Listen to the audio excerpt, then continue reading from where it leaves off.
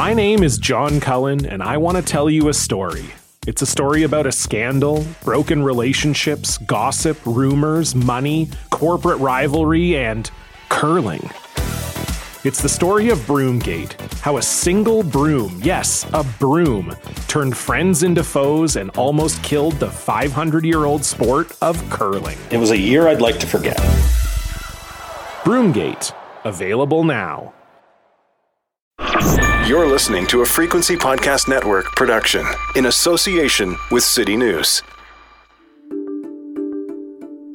The sheer number and vigor of fights over language laws in Quebec deserves its own chapter in any Canadian history textbook. These fights have been happening periodically since, well, basically since the moment French became the province's official language back in 1974. The fights have been angry and emotional, but they have also been strange and technical, hinging on things like the order of words or the size of letters on signage. But every fight is the same fight. Francophones and politicians who represent them are attempting to enshrine the use of French in Quebec for all time.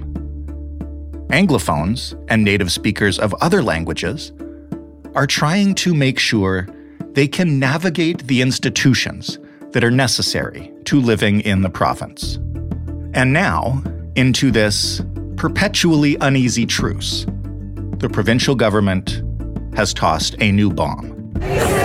This Bill 96 is threatening to destroy the social fabric, the harmony that we've lived with for so long. Bill 96 is the most far-reaching language reform Quebec has seen in a long time.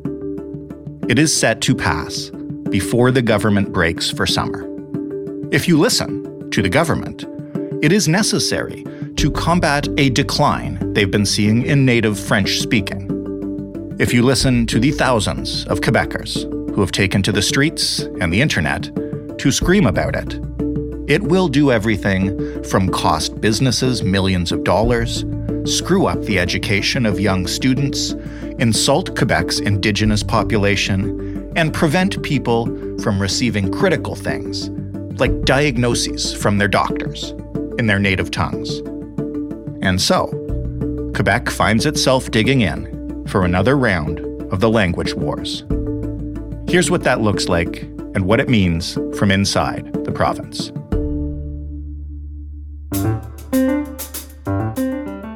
I'm Jordan Heath Rawlings. This is The Big Story. Christopher Reynolds is a Montreal-based reporter for the Canadian Press. Hey, Christopher. Hello. I want to cover this topic not only for our listeners in Quebec, but we've had a few requests from people outside of the province who have heard some very disturbing things, at least according to them, about Bill 96. So I want to get into it, and I know you've been covering it. So maybe just begin with, where did Bill 96 come from? How did it get here to the point where it's very close to becoming law? Yeah, Bill 96, this act, a set of reforms to the Charter of the French language. This was introduced last May, but it carries strains of another bill that was introduced under the minority Parti Québécois government in 2013. And also it has some elements of a 2008 bill from the same party that would have imposed stricter language rules around the use of French on small businesses. So some of the ideas that are in this bill have been circulating in Quebec for some time. And then, of course, language is a perennial issue in this province. And if sovereignty is off the table, which it is according to many polls in Quebec, then this is one avenue to play on the idea of French identity and concerns around the perceived decline of French without going so far as, proposing separation. I know that this is a very general question, and we can start here and sort of dig into the specifics as they come. But what is in the bill and how broad is it? This is a very broad bill. So it basically is a set of provisions that would reform the country's signature language law that was passed in 1977 under Premier René Lévesque then, which was known as Bill 101. So Bill 96, it is basically a bill that reaches into many corners of Quebec society. It would impose tougher language requirements on workplaces and on municipalities. It seeks to limit the use of French in the courts and public services. It grants powers of search and seizure without a warrant to Quebec's language regulator. Wow. And it also aims to cap enrollment on English junior colleges, cégeps, where students would also have to take more courses in French. So it really touches justice, workplace, education, healthcare, all different aspects of the province. Before we talk about specific examples and the criticism of this bill, what is it intended to do? Sell it to me the way the government is selling it to voters. Yeah, Premier François Legault has said that this piece of legislation is critical to protect the French language amid, again, what is seen to be a slow decline in French. And this idea of French decline has at least a foothold in fact. The proportion of Quebecers speaking only French at home declined by about 1.6 percentage points between 2011 and 2016 to roughly 71.2%, according to Statistics Canada in its census that year. But the percentage of the province's people who spoke French, but not necessarily exclusively at home, increased marginally over the same period. So the idea of French decline, regardless of to what extent that is true, is behind this bill and the reasons cited by the Coalition Avenir Québec, the Premier's party, for putting it forward. How is it being received within the province? And, I'll preface that by saying I know you covered protests in Montreal this past weekend. Well, while a lot of politicians are wary to criticize this bill, there are thousands who are against it, thousands of protesters who took to the streets just this past Saturday to demonstrate against what they thought were infringements on their education rights, on their justice rights. So we have students, we have new Canadians, there are longtime Anglophone residents, law professors. These are folks who are concerned about both their access to English language education, about their access to justice in English, about even changes to the Constitution, the federal Constitution, that are put forward in this bill. So we have a lot of folks who are wary of it. There are more than 1 million people in Quebec who identify as either Anglophone or allophone, that is, neither English nor French is the native language, the mother tongue spoken at home. So this bill would seem to cap some of their use of that language, and those are the folks who are a little bit wary of it, and in some cases protesting against it, and several protests over the past month. Let's talk about some of the specific things in the bill that various critics and organizations are warning about. Before I ask for some examples, I want to jump back to, you mentioned seizure without a warrant, which is always a scary term. How does that come into play in this bill? Yeah, this bill allows the Quebec language regulator, the Office québécois de la langue française, to simply on, in some cases, a tip from a third party who wasn't even part of an interaction with a government service, to search and seize documents and materials from, for example, a hospital if it was overheard that a doctor was interacting with a patient, for example, in a language other than French, in a scenario where that wasn't required. Or the same thing could happen, for example, in theory, at just a license bureau when you're renewing your driver's license. There are also concerns about what the so-called language police could do when it comes to seizing documents from workplaces. If they receive tips from someone who felt that they didn't receive French service, and service can include anything from brochures and pamphlets to actual oral communication, then again, warrantless search and seizure is a possibility outlined in this bill. So there are real concerns around potential justice violations that would seem to go against Section 8 of the Charter of Rights and Freedoms, or at least that's what critics say. That is the section that guards against unlawful search and seizure.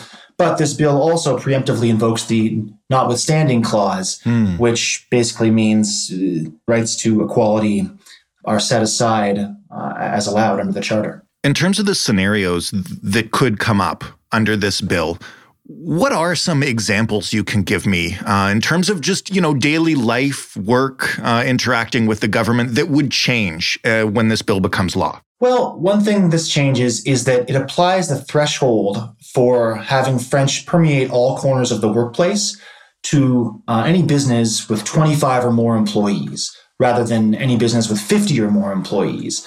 This is called a francisation certificate, basically acknowledging that French is spoken and in use throughout a workplace. So that means that workplaces, relatively small businesses, would have to make sure they can draw up contracts and documents that are legal documents in French. In some cases, they would have to form francisization committees if they are required to do so by the language regulator. And these all involve expenses that the Metropolitan Chamber of Commerce head, Michel Leblanc, warns could cost businesses millions of dollars. There are also interactions with the court system. For example, while access to justice is guaranteed under the Canadian Constitution in either language in Quebec, this bill says that judges no longer need to be bilingual and that all court submissions and decisions would need to be in French or translated into French. So while the government has tried to reassure Anglophone and Allophone Quebecers that they will still be able to access justice in French, there are a lot of folks who are skeptical about that because if a judge isn't bilingual, how will that justice be guaranteed? Or if they're simply, doing court filings, it might require a translator to be paid for that interaction. In that sense, various levels of interaction in Quebec society will be impacted.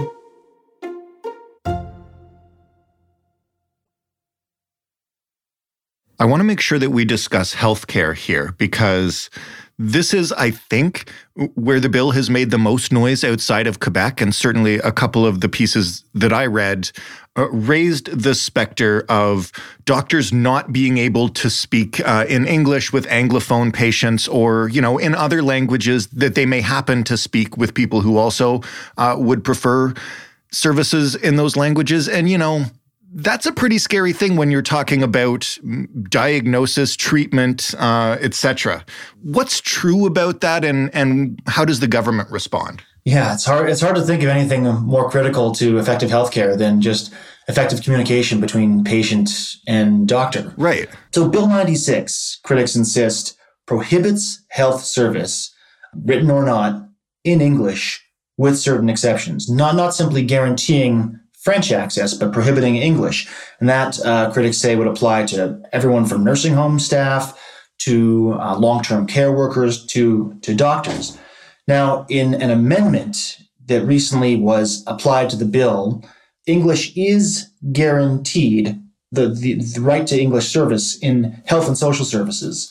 But that doesn't include mental health care or youth services. And critics say that the language is vague and that only really seems to apply to emergencies or life and death situations rather than more mundane or day-to-day interactions in health and social services. And moreover, there are concerns about what is actually meant by the right to English services by Anglophones or so-called historic Anglophones. That language seems to include immigrants who have been here any time longer than 6 months, or also anyone who doesn't have access to French education, which is defined by folks who attended school in English or whose siblings or parents attended school in English in Canada. So, for example, someone who immigrated decades ago from Central Europe, but who didn't actually receive schooling in English in Canada, though is more comfortable in English, wouldn't necessarily have access to healthcare services in English. And this is not just something that can be easily overridden by bilingual doctors across the province, because hospital CEOs would be accountable for ensuring these laws are upheld in day-to-day interactions and could be liable if the language regulator were to investigate and find that there were violations of Bill 96. So despite assurances from the Premier and the minister responsible for the French language in Quebec, that there is disinformation out there and that Anglophones will be able to access service, healthcare and social services in English. There are real concerns voiced by everyone from the head of the law faculty at McGill University, Robert Leckie, to various healthcare advocates. When you say they could be found liable, what are the punishments for not following this bill? Like, are we talking about doctors being fined for providing English services, being criminally cited? Like, what's the penalty here? The violations would not be criminal, but there are penalties that range up to $30,000, I believe. But there are penalties for violations of the act that range into the tens of thousands of dollars. And that would apply to government services institutions, as well as to businesses and the individuals behind those businesses.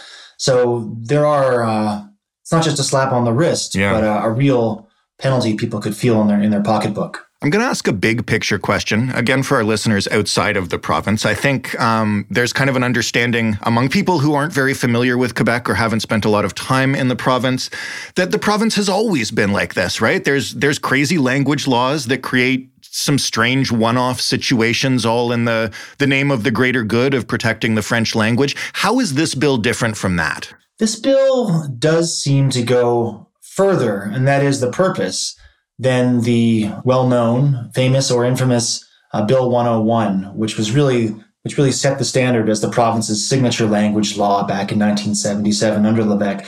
This, rather than simply ensuring French as the official language of the province and acknowledging it as the common language that is spoken in the civil service of Quebec, really restricts the use of English in a way that critics allege is not just unjust, but in a sense drawing on outdated ideas of the dynamic between Anglophones and Francophones.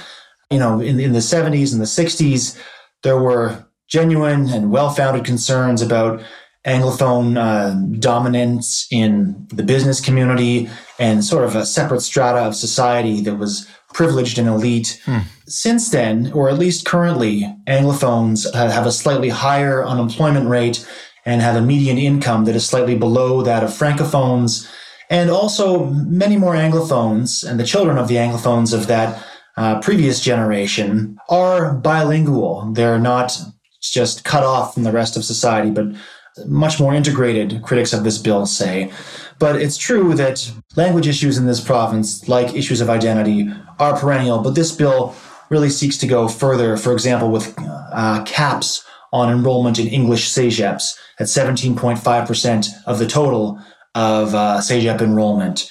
CEGEP students are worried because the new law would require English speakers to take 3 additional language instruction courses in French, but it's allophones who would be required to take 3 core courses in French on top of other courses in French, that is at English CEGEPs. The prompts concerns around a sort of dual stream English CEGEP program that also forces allophone students, but not historic Anglophones, to take a French proficiency exam at the end in order to graduate.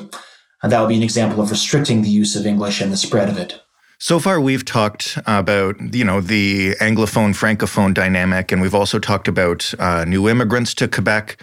I want to make a point to ask. There are Indigenous languages spoken in Quebec that have been spoken there for much longer than French has. What would this bill do for them, and what do Indigenous leaders say about it? That's a great question, and a request by Indigenous leaders to explicitly exempt them from this new law, the provisions of Bill 96, was rejected by the CAQ, the Coalition Avenir Québec. Wow. Indigenous leaders are concerned about the effects of the law. Kenneth Deere, an Indigenous rights activist from the Mohawk Nation at Ganawage near Montreal, said just last Saturday during the protest that we are being recolonized again. He said, we don't force you to learn our language. Don't force us to learn yours. Yeah. I spoke with Grand Chief Sky Deer of the Mohawk Council of Ganawage last week, and she said that demanding young people master a third language, French, carries colonial overtones, would make it harder for young people to succeed. Fair enough. Doctors, lawyers, nurses some of these provisions on French language proficiency apply to these orders, these professional orders. And that also, she says, makes it more difficult for young people to flourish within Quebec, especially in communities where English is often the language more spoken. That doesn't apply to all First Nations communities in Quebec, of course, but to some Indigenous ones, particularly near Montreal. There are real concerns about this law for First Nations communities. And despite everything that we've talked about so far, everything I know indicates this is going to pass, right? It's a majority government. This bill is going to become law. What happens next? You already mentioned the notwithstanding clause is kind of pre-invoked. So, what are the options for what happens after this? Yeah, there is a majority government under François Legault's CAQ in the National Assembly, and this is expected to pass Bill 96 before the Assembly, the legislature, rises for the summer. So while there are ongoing protests against the law, a lot of critics seem to have effectively accepted that it is going to pass with limited revisions. And I think the next step that is anticipated is court challenges. The notwithstanding clause does rule out certain grounds for complaint or resistance in the courts, but not all of them, particularly language grounds for minorities, and Anglophones are a minority within the province of Quebec. And there are also constitutional elements here at play. For example, this law states that it attempts to change the Constitution itself to say that Quebec is a nation and French is its common language. But traditionally, any kind of constitutional revision requires, at a minimum, approval from Parliament, that is the House of Commons, the Senate, as well as the province's legislature itself. So it's not clear whether all of these provisions will easily just pass seamlessly into effect. There will be court challenges almost certainly on several fronts against this bill. And I think that is the next front of protests by critics. This is my last question, and it's just because I realize I didn't ask it already. Is this going to affect your job? What about journalists and publications in Quebec? I do work in a workplace that has more than 25 employees, but I realize, Jordan, I'm not sure to what extent there are exemptions for English language media, and I would have to research that, and it would probably be in my interest to do so. Chris, thank you so much for your time, and I hope that you are not caught up in Bill 96, and much appreciate you coming on. Thanks very much for having me, Jordan. Christopher Reynolds of the Canadian Press. That was The Big Story. For more, head to thebigstorypodcast.ca. Find us on Twitter at TheBigStoryFPN. Write to us via email, hello@thebigstorypodcast.ca. I feel like we're probably going to get some angry emails on this one. I welcome them. This is an emotional topic. I've spent a lot of time in Quebec. I know how these laws can change everybody's daily lives in small ways. It's what's so fascinating about them. You can also call and yell at me on the phone, 416-935-5935, if you really have a beef about Quebec's new language laws on either side. Or you can just ask us a question or suggest a topic. This topic was suggested by 3 different listeners, so we did it as fast as we could. You're most welcome. Thanks for listening. I'm Jordan Heath Rawlings. Have a great long weekend. We'll talk Tuesday.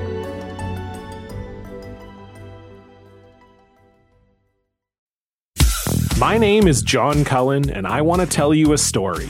It's a story about a scandal, broken relationships, gossip, rumors, money, corporate rivalry, and curling. It's the story of Broomgate, how a single broom, yes, a broom, turned friends into foes and almost killed the 500-year-old sport of curling. It was a year I'd like to forget. Broomgate, available now.